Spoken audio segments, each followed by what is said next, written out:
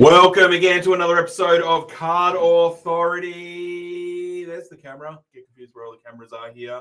Hope everyone is doing well on this Wednesday night. It's been a couple of weeks since we've been around, but we're back, Jenks. We're back. We are back live and direct. And as you said, it's been, about 3 weeks? About 3 weeks since we were last on the screen and on the airwaves. Yeah, something like that, yeah. So, and it's been a big 3 weeks, a big 4 weeks, we'll call it, actually. You know, Optimum released a bit over 4 weeks ago. A few people, first of all, because obviously this is all about you guys, who is this work experience kid? I know, right? Wow. So very rarely do I shave. It's happened twice in about 10 years have I shaved with a razor, and it's both in the last 12 months, actually. It's pretty creepy. Yeah, it's pretty creepy. I don't even recognize myself, to be honest. But so it's been a big 4 weeks aside from my beard growing huge and having to be shaved this morning. Other big things that have happened of recent, a Jordan signature card sold over the weekend for $2.7 million. So just another indicator of really where things are at. Definitely probably been a little bit of a slowdown in NBA in the off season, but wow, $2.7 million for a Michael Jordan card. That is some serious money. Big shout out to everyone coming on the stream. Robert, Jacob, Mitchie, Steve Massier, 3 slabs of JD. That sounds good. Yeah, very good. Robbie, how are you up at the slab lab? But yeah, it's been a huge couple of weeks. Obviously, you just said there's big moves happening certainly overseas. And I guess all the people that were saying that there was going to be this drop off on a global level of trading cards. Every time it feels like that happens, suddenly out of nowhere, there is a huge sale that breaks records. Yeah, that's right. There's some sort of record-breaking sale. And we're also seeing, the stands shift a little bit in different areas. Pokemon is a big one at the front of a lot of people's minds at the moment. And at the top of the market with their 21st anniversary edition, the Celebrations release. So that's, I think it's the ETBs have started to come out now. Yeah, ETB. And I guess what everyone's waiting for is that ultra premium release, which is November, I think. November, sometime in November. So g'day, Jared. G'day, David. Hot. It's been interesting for us, I suppose. We've taken a pretty good measurement and seen a transition of people from, Pokemon collectors actually moving into AFL over the last 4 to 6 weeks. Especially in terms of this release almost seemed to be a trigger point for a lot of NBA, more specifically NBA collectors and Pokemon collectors. And we define that measurement because we see through our own network where people are coming from and what their answers are to their entry questions and other mechanisms we've got. And something I certainly noticed when the ETBs were released a week or so ago, the amount of people that what we would consider as AFL people that were posting up their Pokemon hits. Yeah, exactly. Like we had a good chat with Squid over at Supreme Card Breaks, and suddenly he's just hitting us with all this information about Pokemon. I had no idea he was into it. Yeah, exactly. And then I think then, as you said, we saw a few posts and we started to see not only is there new people coming across into, the world we're more familiar with, but there's clearly people already in our world that are into Pokemon and just maybe have never shown it amongst our networks before. So that's been really interesting to see. So there's big things going on there. Daniel, Ruckers, sorry, everyone's streaming. Hey guys, in here. Jara. Yep, how are you all? Good to see you all. Isn't that Pokemon? That's right. Yep, Jacob, there you go. What else? Also, Jacob, something you'll like is cricket. Cricket's back on the agenda again. So cricket cards coming out soon I believe in the next few weeks. Is that right? Early November. So early November for cricket. Cricket came back with a bit of a buzz last year. There was a few issues in cricket prior to last year, and then TLA retook the license back over.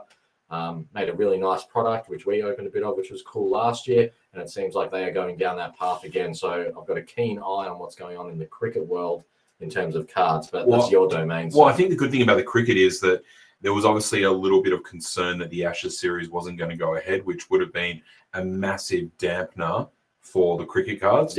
But it looks like that's all been sorted out. The English are coming over, so it'll be a good season of not only the Ashes, but also Big Bash, which I know you watch religiously. Yeah, it's just as big of a bash as they come. Absolutely. Brendan. Yes, looking forward to cricket. Yeah, mid-November. Yeah, that's what I think. Exactly as Jacob Mabbott has said there in the comments for those listening from afar. Different company and better cards is and that seems to be the consensus out there. I by no means am a cricket card expert, let alone a cricket person really in general, but I would say you're quite the opposite. Yeah, that's right. But we learned last year very quickly what had happened was a more reputable company had picked up the license after there had been previous issues the market confidence wasn't great before then. Yep. People, last year's product from memory sold out, and there was a pretty big buzz around it. And we're looking forward to seeing the growth again this year. And I think it definitely sold out on a wholesale level. I know there's still some boxes floating around and stuff like that, but I think they made a good shift. And of course, people, especially the AFL community, think that cricket is a comparable product to, say, Series 2. But really, it sits somewhere between a Footy Stars and a Prestige. There's some SIGs and redemptions. They've got autos and stuff like that. Yeah. But there's lots of hits, lots of stuff for kids, lots of stuff with, hobby collectors. Yeah. There's certainly lots of things around. G'day, Jace. Yeah, we're doing well. Jara, obviously tonight, is all about you guys. If you've got questions, fire them on. We will ask them. How are you guys going with your Optimum PC Masters, Jared? We're going to jump on and talk about Optimum. Well, how are you going? How are you going with your same set? So my set's complicated, as a lot of people know. I do a master set. My master set is low number. Then I collect jumper numbers and O1s, but my jumper numbers and O1s can't impede on the master set itself. So therefore, I need sometimes more than one of different type of cards. My set's going pretty good.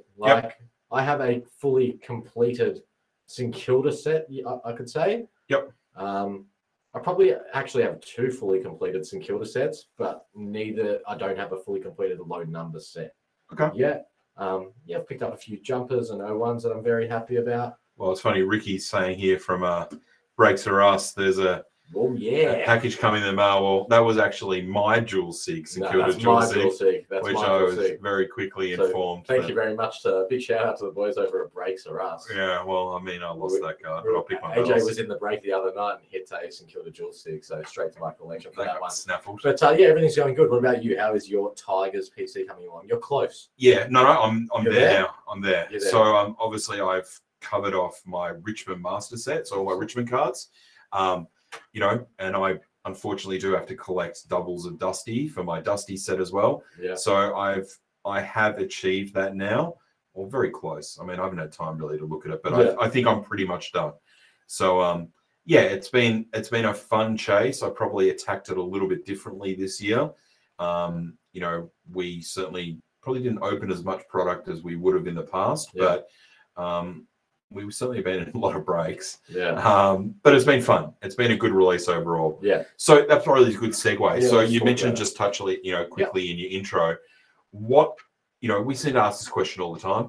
What percentage of stock do you think has been open now, to give people an idea if they're still chasing cards? My perspective, and I'm pretty sure AJ's on the same page with me about this, is we think roughly about 65% of the sealed product has been opened. Yep. And is out there at this point in time, which is not a huge amount. There's a lot of cards still to come out. What the frequency is of that product being opened is really hard to say at the moment. There's no doubt there's a lot of stock with breakers and there's a lot of stock with resellers. Yep. But there's also, I think, probably the lion's share of it is actually with collectors who haven't opened all their boxes and may intend to hold on to them for a long time. Well, that brings up a good thing. I certainly was going to say there seems to be a bit of a shift this release, and we saw it a little bit with Prestige, that it felt like a lot of stock was open really quickly in the first 24 hours. Yeah. We saw lots of hits. Yeah. But we have seen this huge change that people are now holding on to sealed stock to trade for cards. Exactly, yeah. Which has never really been as prevalent. We saw little bits of it in Prestige, but I've definitely noticed a shift in that with Optimum. I think that's relative to the market conditions where, the sealed stock has such a high value, and therefore that's going both ways. It's giving singles a much higher value than they would have necessarily had in the past. Yep, that's right. And the singles are, the big ones are retaining that high value, and we'll talk a bit more about the valuations and stuff at the moment. But it's an interesting scenario. We've never seen it to this sort of extent before. Absolutely. Of the ability to trade boxes for cards. But at the end of the day, whatever's going to help people achieve their collections or get the cards that they want, whatever means necessary, really. I think it's all fine. Question there from Hayden. Sorry if I don't keep putting it off the screen. We're going to miss them. What Dusty cards in Optimum other than Optimum Plus? Dusty didn't even get a common card. That's true. There was no common card, but there was obviously his Optimum Plus, his Parallel, Headliner, Gold Headliner, Specialist, and also Dusty Metal. So there is plenty of Dusty cards out there. I was very lucky to have a good run of it in the cherry break. But yeah, it's been good. Yeah, it's been good. Yeah, Jared. Jared, what's a question here from Jared Dunstan? Matching numbers and people collecting Serrano numbers, serial numbers, in getting way more popular. Absolutely, and we talked about this a little bit at the start of the release or just before. Yeah. I think there was a poll put up by Pete Buchanan on Really Good Vibes where he said, what are you looking for? And we noticed again this in Prestige, the amount of people that are suddenly looking for jumper numbers, O1s, lows. Or particular numbers. So, someone collects 13, someone collects 17.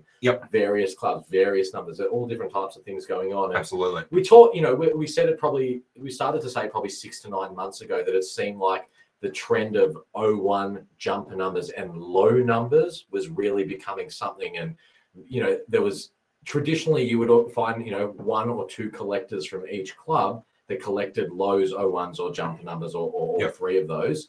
However, it now seems to be a real mainstay amongst a number of different people from every club. So that is obviously putting pressure on those cards, and the value of lows seem to be rising significantly. I feel also, too, that people have probably had a little bit of a stigma in the past that getting 001s and jumper numbers were unobtainable. Whereas now, a lot of those cards, obviously, prices are not inflated, but are increased versus normal cards.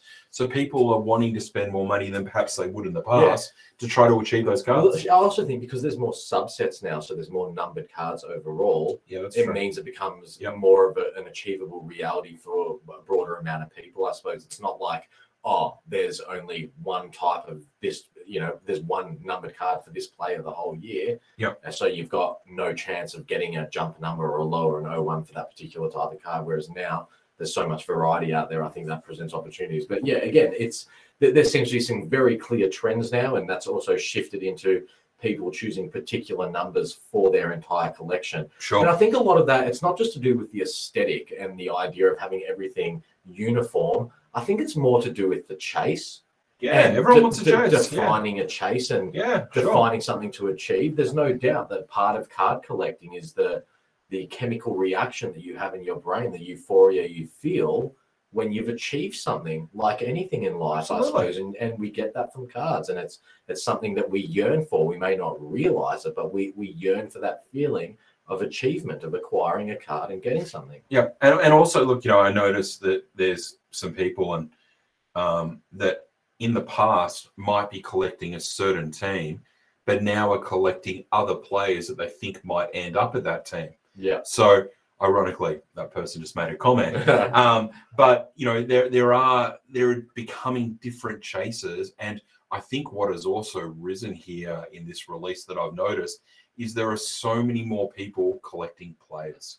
And I think that's part of the adjustment. And Essendon has really shown that this release. There's certainly been some Sydney cards. There seems to be sort of 1 or 2 from every club that suddenly people are really going after. It's the speculation aspect that's taking place there. Well, that was exactly where I was going to head. And that's right. Like people have looked at what's happened with Dustin Martin cards over the last 2 years, and they're trying to pick off players that they think will have future success. And there's legitimacy behind, and there's reasoning behind it. And it's not just people looking to flip cards. There's collectors. Everyone from every background of trading cards is doing that, and it's just that's the nature of human beings, I suppose, as well. And it's definitely heading more in that speculation direction. And I think the transition of people from NBA into AFL that we've seen recently and other international sports, where a lot of it is based on future performance and future outcomes as opposed to past and current, we're seeing that applied. And that, as a result, is pushing the pre-existing people who are in AFL cards to get on the horse a bit quicker as well now. So, we're definitely seeing it with the likes of Sam Walsh, and that's probably the most prime example right now. So look, this is a good question from David. How many people do you think from other sports have come into this to flip cards? I've noticed quite a few more cards flipped on eBay. And I was actually going to get to a nice point that I was going to say that I can't remember if we talked about this privately or on air, but whether it was a lucky coincidence, but the DPSs and the way it's been set up with 3 different tiers, one for everyone that was in the draft. Yeah. The NBA crew, what we call the NBA crew, the NBA collectors that have come across to AFL, and has given them this perfect vehicle to speculate. Yeah. You know, DPSs, we've talked about the numbering, we've talked about the rarity, all that kind of stuff. Yeah. But if you go and start collecting those DPSs and those players actually do something in the future, there is legitimate upside on a financial level that gives opportunity to flip and speculate. Huge upside just based on the numbering. We've harped on about it. But again, you know, the last episode we had, we talked at that time that the DPSs were undervalued against, you know, DPSs historically from previous series, but against all other cards pretty much in this series itself as well. And we saw that continue for a bit, and we've seen that now flip around. And, you know, the cards are starting to dry up. There's still a little bit of bargain hunting around. The market has absolutely hit a bottom. The sell-off was there, but we've bounced. Yeah, we've bounced. The sell-off was there, but the sell-off has been nowhere near what it was previously. So to answer David's question, do you think that the people that might have come in, and we use the term flipper, but you know, as I said, I've got no issues with people buying cards, selling cards for whatever their reasons are or how they collect. Do you think people have come in, moved boxes or cards quickly, sort of turbo? It's all been turbocharged a lot faster than in the previous. Absolutely, but because we forget we're only 4 weeks in. That's right, we're 4.5 weeks in. But yes, 100%. We're seeing more of everything now. So it's not just more of people coming into flip. There's more people collecting. There's more intent. There's more demand. There's more of everything at the moment. And you know, at the end of the day, okay, well, you're using the terminology of flipping. There's people coming in, pure intent to get something, to turn it over for more. No intention to retain. Okay. And, you know, we always look at this really objectively and say, okay, if someone's in the hobby recirculating, well, that's really good for the hobby. They're buying and selling, they're making a profit. But if the money's being retained and respent within the hobby itself, well, that's really great. It builds the liquidity, and that creates further success for the entire market and the hobby. However, if people are coming in to withdraw the money, to take the money out of the hobby and take it to another place, well, that's sapping it out. So for every dollar that goes out, we need there to be $1 or more coming back in for it. At the moment, though, the ability to flip and make money from buying and selling, whether sealed product or single cards, has to be a reflection of the appetite for people to buy it. Absolutely. So therefore, you can, as much as you can look at certain aspects as a negative, it's a reflection on the whole of it being a very healthy ecosystem. Absolutely. And we've talked for well over a year now of things, you know, people say price is horrendous, this, price is too much that. If no one's coming and buying at that price, well, people can't sell it. There won't be the flippers. They won't But exist. if people are buying, whether it's boxes or cards, that clearly says the market demand and the thirst is there. So, you know, sure, some people are making some money, but there's also lots of people that are investing money to further their collections. Absolutely. Look, everything is in a huge space at the moment. It's super healthy. It's super good. People might look at that and not like it because it's become too big, you know, or it's getting too big or too out of reach. As you said before, though, people change their collecting style. And great question here from Jason Cremona. Certainly a snooze you lose feel about this release. If you see a card you need, pull the trigger. Absolutely. And I did see someone else mention something about the mirrors before. Maybe it was Jacob. There are certainly some cards that haven't performed as well in this release, and we'll talk about that shortly. But generally, a lot of the big cards, there was a little dip that we saw a couple of weeks ago.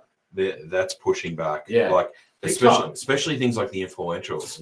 Big time. I mean, all the influentials, the DPSs, the platinums, and the golds now are really drying up, especially the half decent players. It's all, you know, it's all happening out there. You know, and the other things we've noticed as well is because of the way cards are now acquired and consumed and the different avenues that people get their cards and the way the distribution model has changed, from a data perspective, there's only 25% of the volume has gone on eBay, has been listed on eBay. Forget about being sold or not.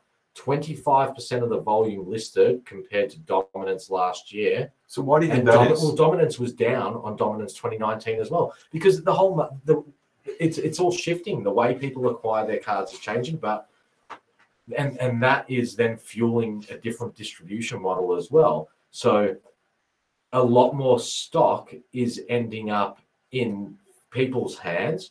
So because of the frenzy, rather than buying one box as you would have in the past, perhaps you're now buying the limit at 4 or 5 because you know the box value is essentially a bargain when you're buying it on the primary market. So do you think that's a situation of in previous years, people that were getting stock, and we're certainly not calling out anyone here, but people that were allocated stock that were potentially breaking that down and fueling that secondary market, the eBay market, and now not doing that because there's other avenues to move their stock? Well, it's probably a twofold thing. There's other avenues to move the stock, which means they may be able to generate, more than whatever the percentage gain would have been by selling singles. But I also think we know the availability of stock at a reseller level has been significantly diminished.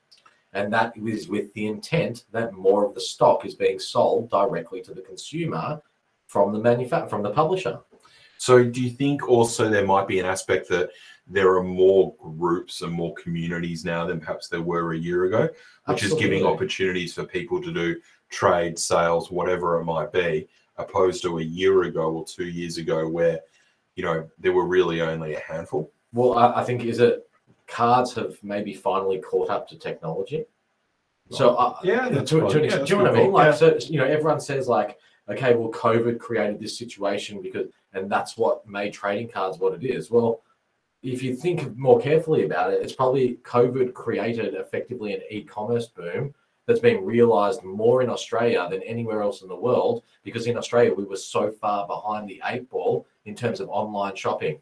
Just how, phone shopping never became a big thing here, and TV shopping was limited. So it's forced people into it. So as a result of that, trading cards and every other form of collectible has started to catch up to the use of technology and social media. Good question here, good point by Jacob. I used to not buy boxes and only rely on the singles market, but you just have to buy boxes if you can at release, or it becomes so difficult to what you want now. Exactly. Absolutely. And that's a real adjustment on how people are collecting and acquiring cards. Good question here from Ricky, which, let me just see, my mouse is dead, I think. Are we going to see boxes drying up and selling above $900 a box?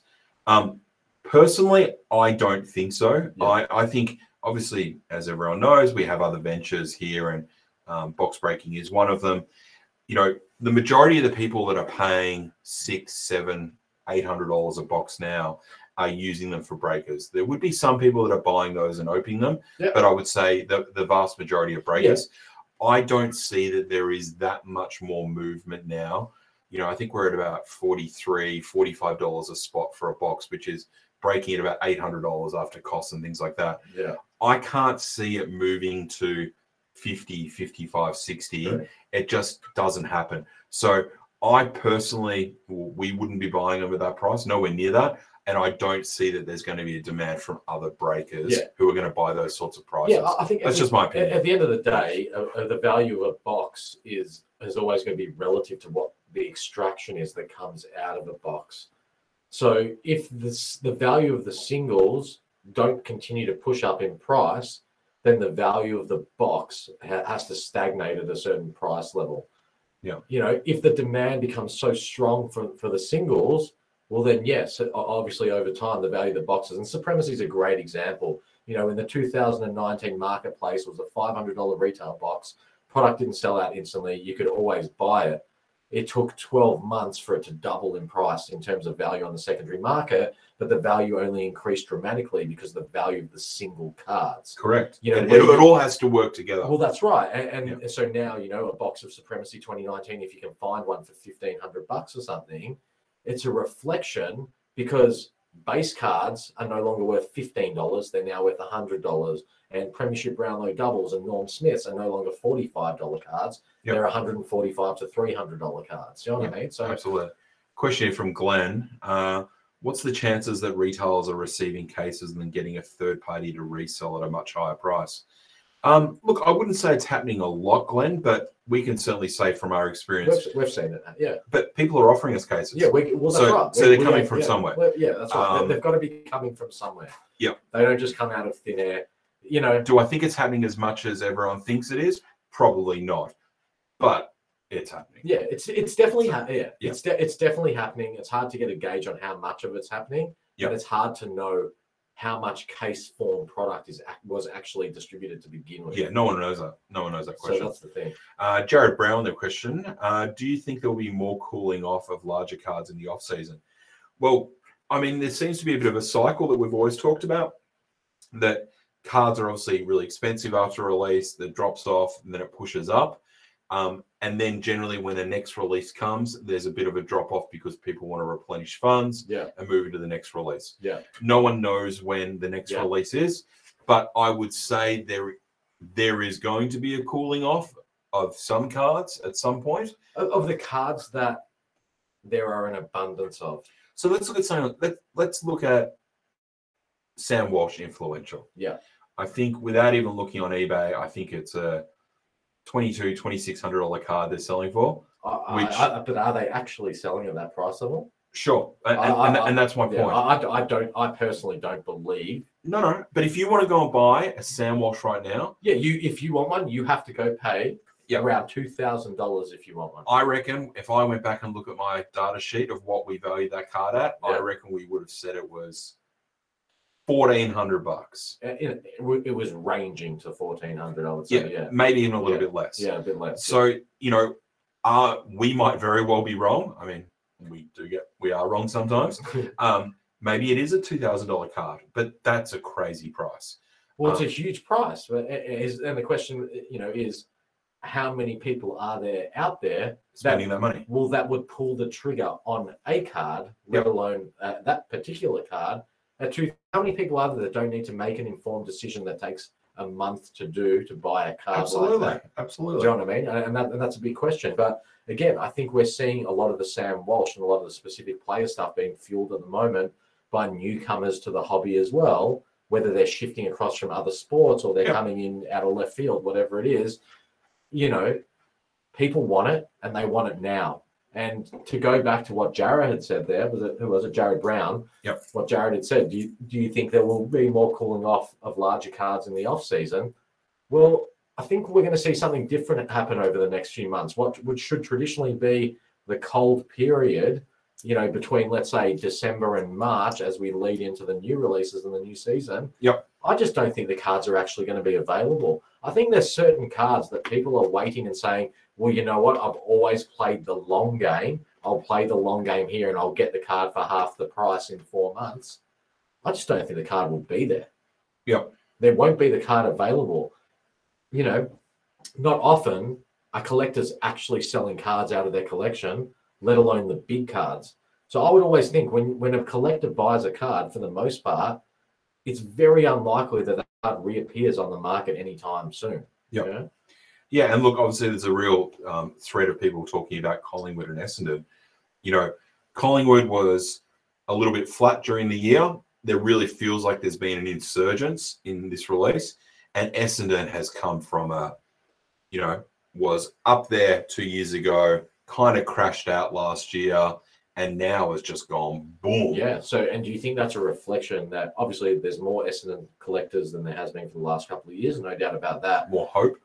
That's what it is. It's a morale thing, isn't it? They see those kids. I think they're excited. Well. Yep. They're feeling like they're at the start of the new era for their footy club. Yep. The only way is up. Yep. People are excited about what the future holds. No different to probably St Kilda collectors, Carlton collectors as well at the moment. And that's the reality of it. I think performance, excitement around the club. It builds interest at a merchandise level, at a collector's level, at trading card level. Yep. That's what happens. Absolutely. Hawks prices have dropped because they don't look great. But they don't look great. And I also think that, the card you mentioned there, Hayden, about Mitchell Brilliance, the few Hawthorn supporters that we know, they're sick of seeing Mitchell on cards. Yep. They want to see a change. And thankfully that Mitchell isn't as featured in this release. Yeah. But there would definitely, it felt like a bit of a flood of Mitchell. Yeah. But do you also feel like it goes beyond, they don't just want Mitchell on the card. They feel like they are at the end of an era and not quite yet at the proper start of a new one? Maybe, yeah. I know. Like they're going through an interesting period as a footy club? Maybe. I definitely thought, and I think we said this on the show, we thought Hawthorn was going to be one of the top dual seed cards Yeah. at the start of the release. Yeah. I would say the market has probably shown us to be wrong there. That you can pick up a Hawthorn dual seed card for $1,000. Yeah. It's got Warple, who is arguably one of the most collectible players. Yeah. And also Sam Mitchell, who is now their coach. Yeah. And that's $1,000 card. Yeah. That's kind of crazy to me. I feel like it should be in that top bracket with West Coast. Yep. Solly Hawks brought something up here. Yep. Let's have a look. Can the hype on DPS Platinum be any greater? Has to be the most desired subset, Platinums in Optimum. Absolutely. And Jenks, it's warranted. You used a term, it's warranted. I can't remember whether it's, on the show or in private or both. If any of those players do anything half decent over the next couple of years, that is effectively assigned influential. It's let's be realistic what we're talking about here. This is the thing about DPSs. Every time when they come out, people don't view them for what they become. They only view them in the moment, And these DPSs, they are numbered to 40. They're numbered to 40. They are effectively one of the pinnacle cards that any player can have throughout their entire career. Historically, when you look back and you say, okay, I'm going to pick a player, past or present, one of the most important cards, or at least from most of the collectors I know, one of the most important cards that people want is their draft pick signature. I'm getting abused saying that you're not centered, James. Their draft pick signature. Sorry. It's such a significant card. And to be numbered to 40, the first time ever to have a short print like that, any player that becomes half decent, it's going to be like, I can't even imagine the money that some of these cards are going to command. Imagine one of these guys is the next Dusty, the next Sam Walsh. Yep. In even 2 years' time, let alone 10 years' time. But as I said to someone today, they don't never find them. But they don't even need to be a Dusty. Do you know what I mean? Yeah. That some of these guys only need to be half as good as that, and it's still going to go through the roof. Yeah. Like everyone's saying, it's impossible to find a Jamara Platinum there, Gary's saying. I would argue, Jamara has done nothing special. Yeah, nothing special. Not yet. Look at the Richmond guys, Rioli and Samson. Like Samson's, still gets dropped off the footy by his mum. Yeah. Rioli is far from proven. But you can't find one of them less than $400. So, there's obviously quite a few new people who watch this and are tuning in live right now as well, who haven't been around forever. So maybe a two-minute little quick history lesson here about DPSs. Sure. Just on a 2-year basis. In 2019, DPS is number 175. The draft class was your Sam Walsh's, Max King, Bailey Smith, Isaac Quaynor, Connor Rozee, etc., etc. When that product was released in 2019, that was numbered to 175, which was already half or less of what it previously was in terms of numbering of DPS. Those cards, the worst players from the most least desirable teams, you could pick them up for $15 at the time. Yep.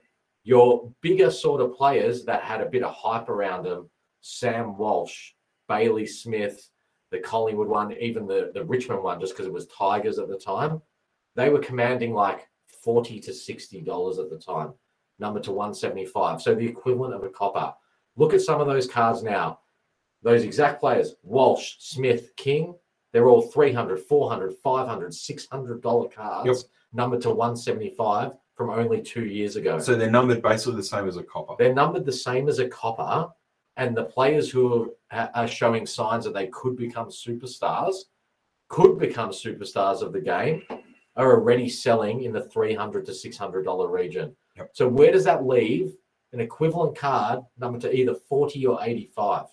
So we got a snapshot of it, and Jacob's literally just mentioned, he's beat me to it.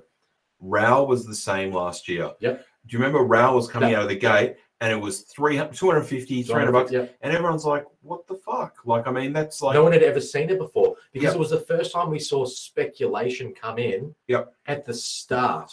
Yep. At the start of a career, not people buying into it 2 or 3 years in and then it hitting a peak 7 years later. It's now the entry point now has become where the previous peak was. Yeah, absolutely. So they're starting high, but they're remaining high. And then the true thing here is the numbering itself and the limitation on quantity is what will make those cards retain value.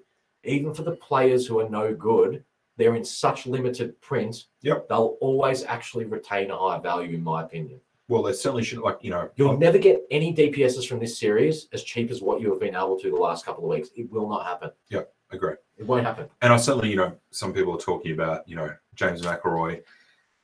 He's scared of what a platinum Dacos will hit me up for next year. I mean, if they continue to do this next year, the same series of DPSs, I mean, I think Collingwood and Richmond have like 10 picks, so that'll be fucked, really. But Dacos, that's the kind of one, again, it's going to make Jamara look like a nothing. And actually, yeah, Ricky's just basically said that. Don't worry about Jamara. If Dacos goes number one, his DPS hits the market, it will be huge. Insane. Yeah. Insane. Yeah. Yeah. Insane. Absolutely. But it's exciting. It's an exciting time. Definitely platinums are drying up. Yeah. They're drying up, and some of the prices some of them are going for.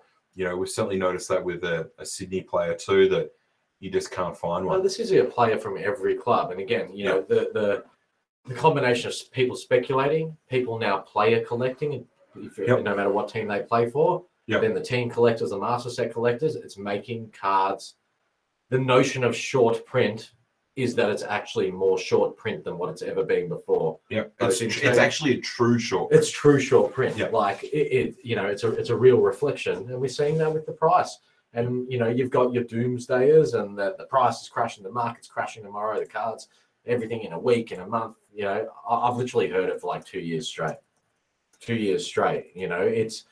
There seems to be a huge amount of resilience out there.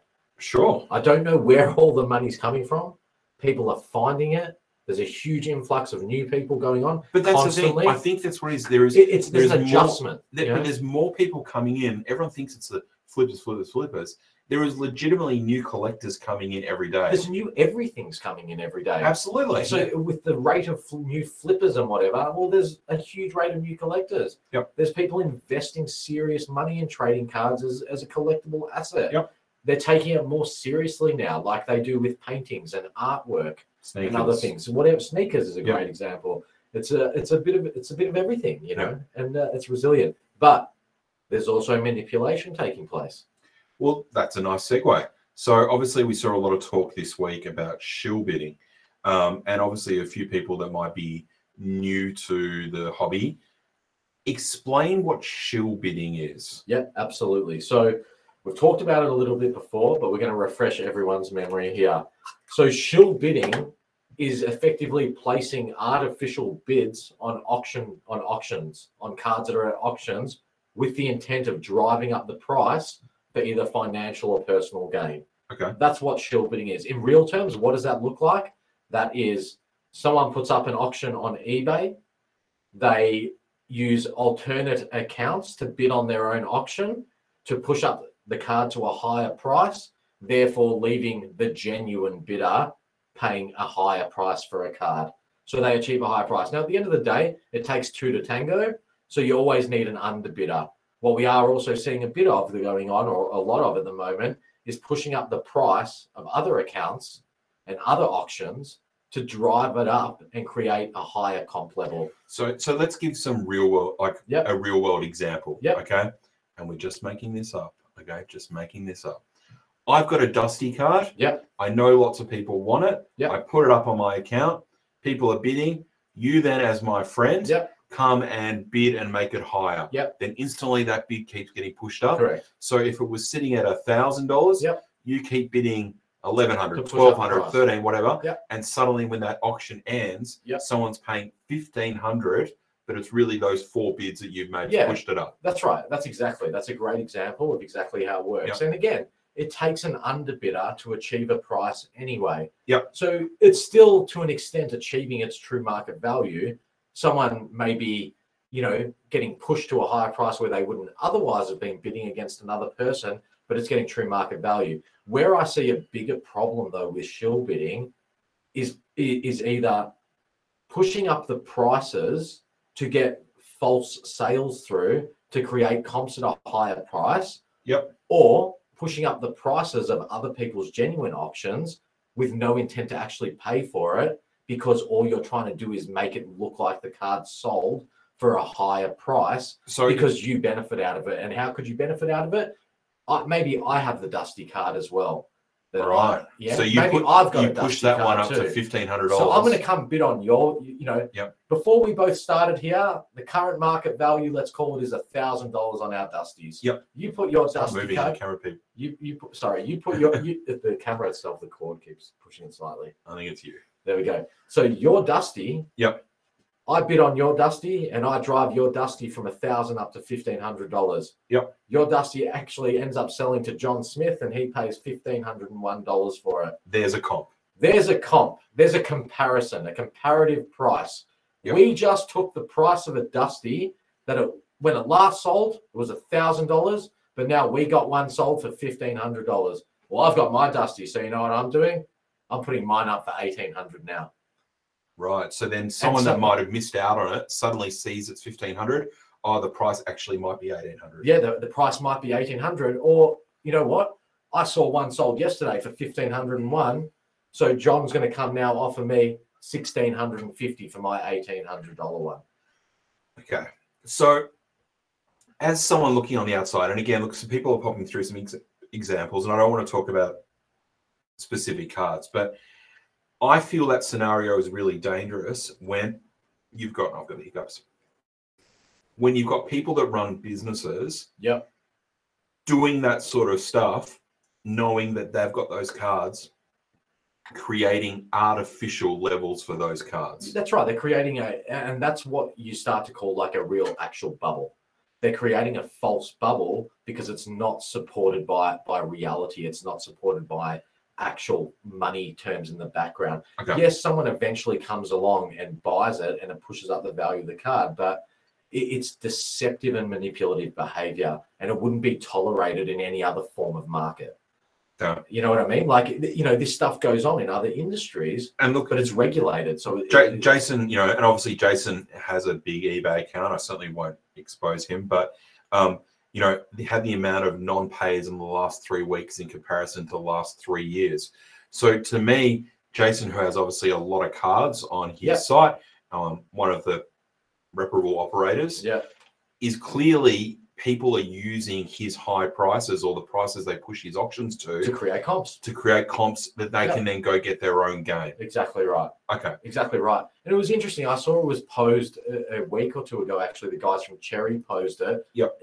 Are comps actually starting to become irrelevant? Now, they were talking about it more with US sports, because the reality is in NBA and NFL and MLB and everything else, this has been going on for years. Yeah. It's been going on for years. We saw it, the powerhouse PWCC get taken down and banned from eBay for industrial scale shill bidding. Yep.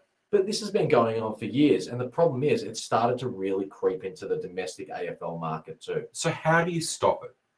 How do you stop it? I don't actually, there's no black and white answer to stopping it. Yep.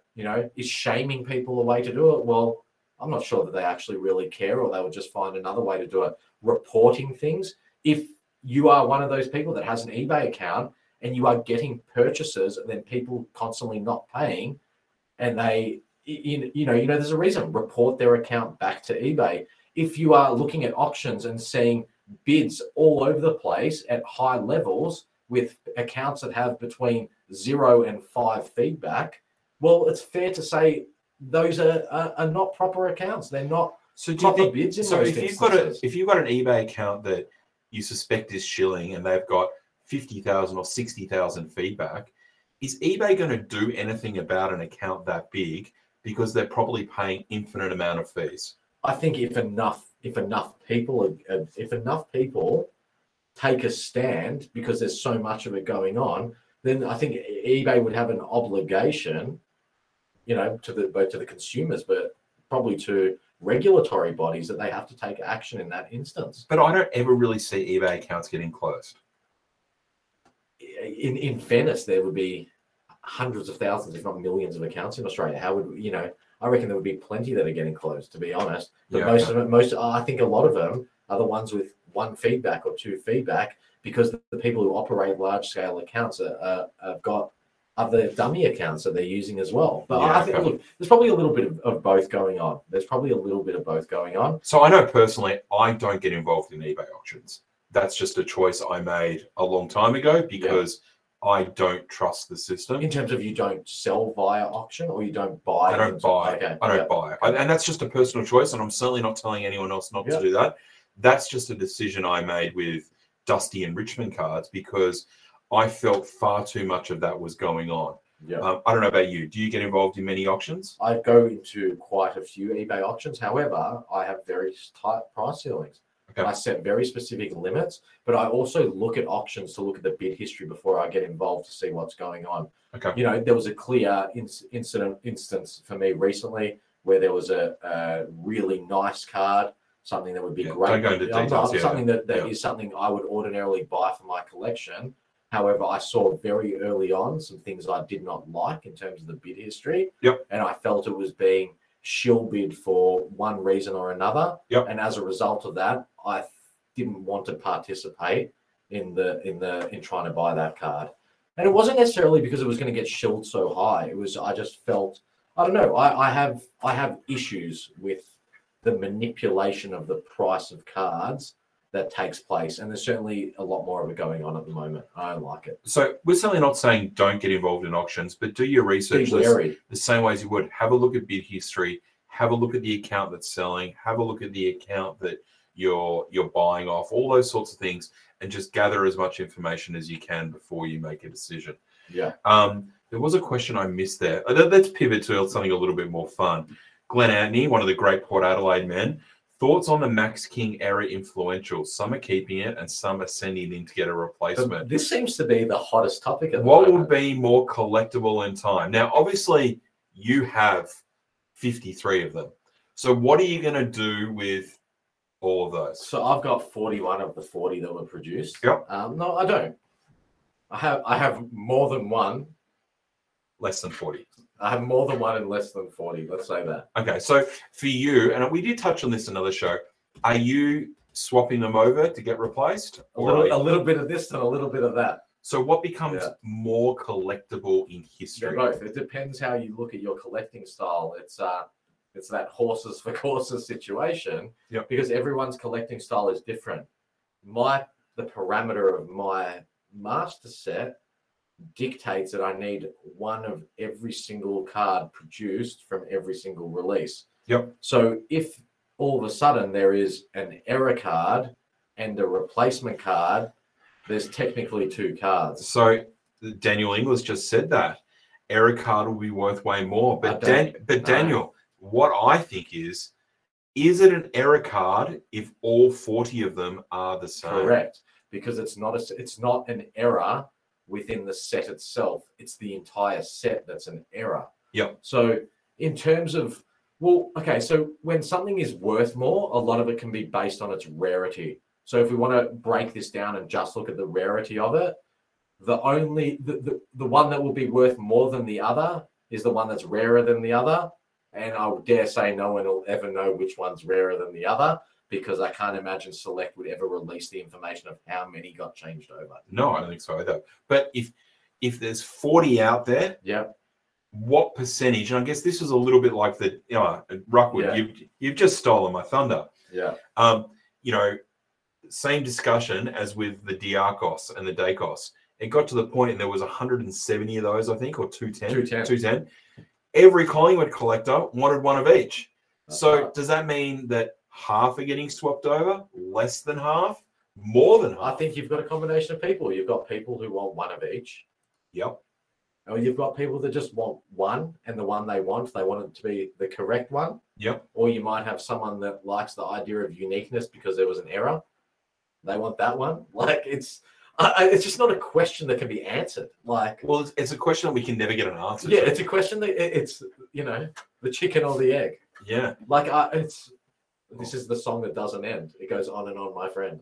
All right, very good. It's certainly an interesting case study, and I think that obviously production issues happen. Clearly, whatever, the bloke that was on the gold foil stamp that day went for a smoke when Max King went through.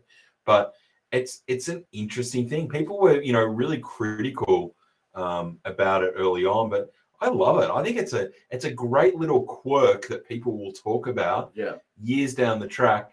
Do you remember that influential that came out that had no gold foil? Yeah. So, okay. So I've been asked a lot. I have the jumper number Max King influential. Yep. There we go. Everyone knows it now. I have the jumper number Max King influential. Surprise, surprise. Surprise, surprise. Yay. Yeah. What are you doing with it? I took it straight off the production line. It never went in a packet. It didn't come out in a break that someone hit, and then I Careful. purchased it. Okay. Careful. That's. What are you doing? What are you doing with it? Well,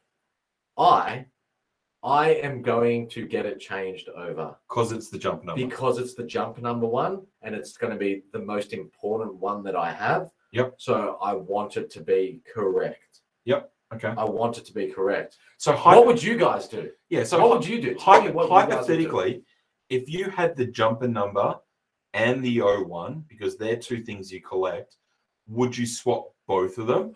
One of each? You know? Wow. I don't know. I'd have to. I don't know. I don't know. So are you more likely to get? I don't know. To keep a non-numbered as the error, like a random number. Because this is the thing. My rationale is that if I'm changing over the jumper number because I want that important one to be correct, would you do the same? Well, surely I would have to do the same for the O1. But then it's like, well, do I want the mystique of the error? I don't know. You've put me in a shit spot here. I'll tell you what. Yeah. I don't know.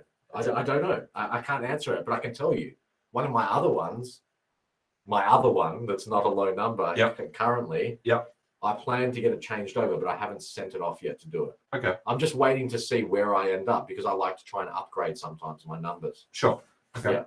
Well, it's an interesting quirk and certainly something that I think we're going to look back in history about it and have we'll have a good laugh about it. My brain's spinning a million miles an hour because in theory, I actually now need two low numbers for my for my actual master set because the jumper number's not part of it. Yeah. Yeah. I'm in the shit here, basically, everyone. Nice. Yeah. All right. So we're getting a few questions about it now. Obviously, Card Authority Slabs, CA Slabs is launching tomorrow. Thank you for everyone that's gone and jumped in the group and had a little bit of a look. Yeah. To give everyone a little bit of an idea of what we're doing, we're looking to encase cards to preserve, protect, and present your cards. Absolutely. It's not grading. It's a way that you can display your cards in a slab. Or store your cards. That's right. It's airtight. It's safe. You know, if kids want to play with it, it's not going to get damaged. Yeah. It gets locked away for its final resting piece. Yeah. With obviously a whole range of different labels and, you know, you can do custom stuff, all that sort of stuff. How have you found the feedback that we've had? Obviously, it's launching tomorrow. Yeah. What do you think people have been thinking about it? I think the feedback has been far more than we ever anticipated, and that dates back a few weeks. You know, when Robbie O'Donnell our partner over in the Slab Lab, first leaked out a photo, and then we've obviously progressively pushed out over the last couple of weeks. The feedback has been amazing. Yep. The feedback has been constructive as well. Absolutely. Both positive and we've negative, taken lots on board. and we've taken it on board in terms of, you know, what the product looked like. And the product can continue to evolve. There's no doubt about it. And it will continue to grow and evolve. But the support's been amazing. We open up tomorrow morning at 9 a.m. Australian Eastern Daylight Saving Time. So Victoria, New South Wales time. I have no idea what's going to happen over tomorrow and the coming days and what the uptake's going to be like. I've had a lot of messages from people. People are excited. I think we're the most excited out of anyone involved. Robbie's excited in this. Robbie's definitely excited. Yep. Can you put penny sleeves? Yeah. If you wanted to retain a sleeve, Jacob, do you want to put that up on the screen? Yeah, of course. Sorry, Jacob. I sort of read your question. Can you put penny sleeves over the top of signatures? Now's your chance to ask questions if the about customer it, guys, if you want. Ask before it's slabbed. Absolutely. Yeah, absolutely. You know, all the slabs, the demo slabs, and the prototypes we've done so far, we haven't used sleeves on them. Robbie, go and try that. You know, Robbie in the Slab Lab, I'm sure, can put a sleeve on a card, and we'll get a photo up tomorrow of what one looks like with a sleeve over it. So we can sort that out. But does it? You know, if anyone's got any questions about this, now's a great opportunity because we're happy to answer them. Where does this come from? You know, a lot of people have said, how's this grown? Where has it come from? Why are you doing this? What gave you the idea to do this? Well, I'll be honest, if you went all the way back through the history of Card Authority, you can see over time the evolution of where this idea really came from and how the intent grew to do it. We'd always talked about grading, how grading was starting to creeping in Australia, becoming more popular. Then we've monitored and seen what's taken place with grading. We've seen there's been a really good uptake for grading. However, at this point in time, graded cards of domestic product in Australia don't seem to increase the value. And we're seeing a lot of people, what they love about the cards that they're getting back from graders, whether that's CGA or BGS or PSA, is the slabbing aspect. Yep. And especially when you're not getting a super high grade, but you still love the idea of the slab. How it looks. Yep. The storage, the safety, then not having to worry about it. So where this grew from was trying to create an alternative option for people who don't want to get cards graded, but also want the next level of protection and security over their card, but then also add the opportunity to make it present well and look good for their collection and for their presentation purposes. Yeah. And there's just so many applications. Sure. And Ben Griff, I don't know, it's not showing up probably any plans to go into grading.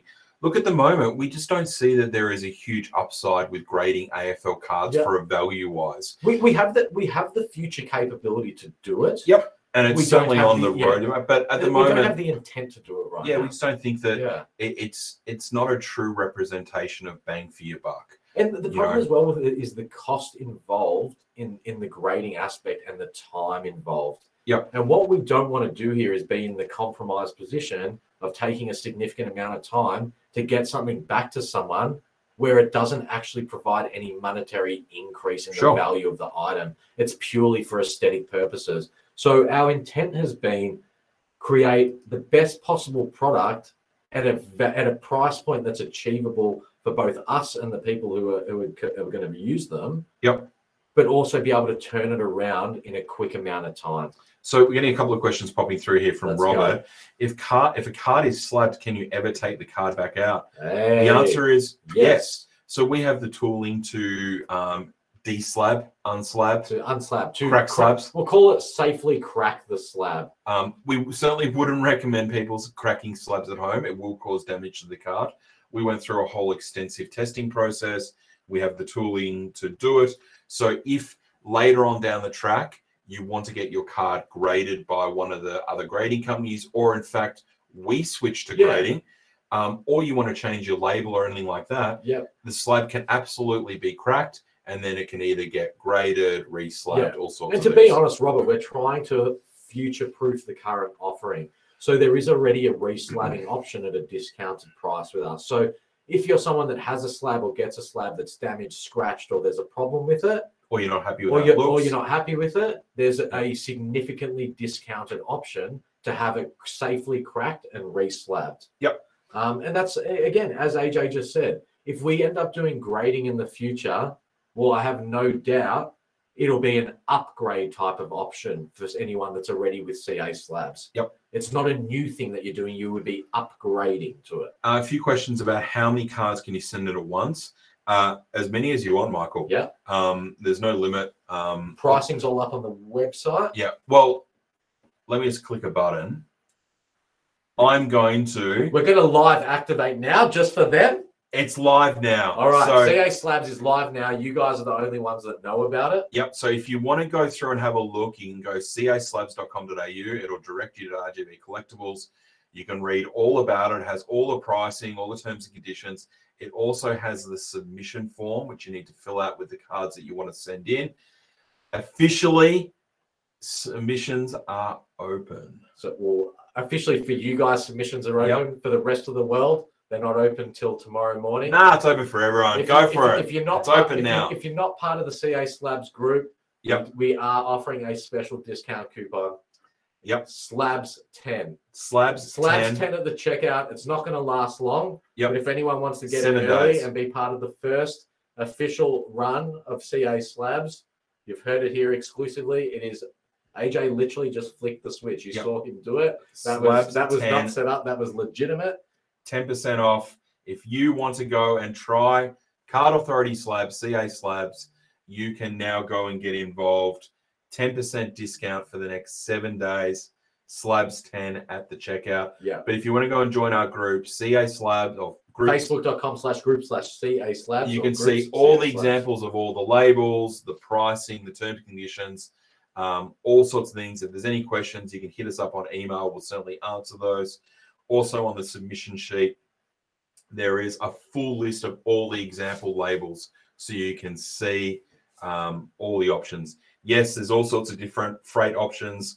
We can do all sorts of things. Just get in touch with us and we will work that out with you. So just to answer Michael Steele's question and a few others, they start at $15 and they go down from there depending on quantity. So before you use the discount code. Yeah, before you use the discount code, the full price is $15 for a single unit and it moves down in increments. So 1 to 10 is $15. 11 to 30, I think it is $14. Well, whatever it may be, but basically it gets to a point where if you do 100 of them, I think it goes down to $11 or $12. Yep, and then you can take 10% off. Yeah.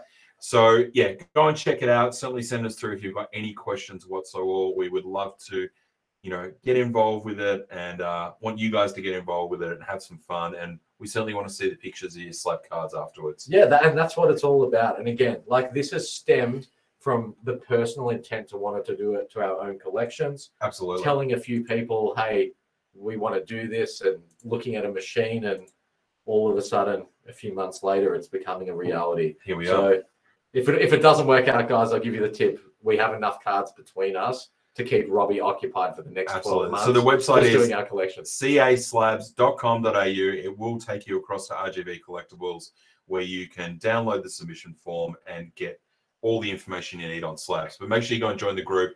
You can certainly reach out to either of us for more information. Sorry, Danny's just asked a good question there. Can we do booklets? So at this stage, Danny, we can't do. Yeah, we're 35 point and 55 point at the moment. 130 in the next couple of weeks. Yeah. Booklets, we would have to look into that. It's a more bespoke thing. I'm not sure if our current tooling can do the booklets. I feel like Robbie's just head's exploding. Yeah, I can already see orders coming through. So thank you very much, everyone, for getting involved.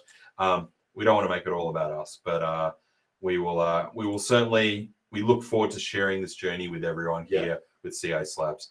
All right, we're about to tick over. We've tipped over the hour mark. Well, we haven't got to unicorn hunting yet. Unicorn hunting. Let's go. What everyone's favorite segment. Hey, we've got a lot of new people on deck at the moment. Yep. Can you just tell them a bit more about your invention here? Yep. So if you want, I can't take all the credit, most of it. Unicorn hunting. If you've got a card that you are trying to track down and buy, now these cards are generally for people. Or cards that are just unfindable. Yeah. They're a unicorn. So not a card that came out 4 weeks ago that you can buy 7 of them on eBay right now. Or any card. If it's a card you don't see. You don't see. Yeah. If a card is on eBay, it's not a unicorn. These are cards that are really struggling to find. Yes, Jack's facial hair is probably a bit of a unicorn. So is his puberty.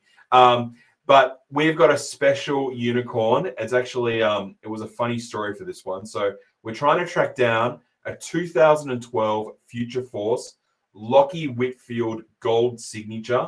These cards are numbered to 30. Now, when I first had this unicorn dropped on me, literally 2 hours later, one arrived.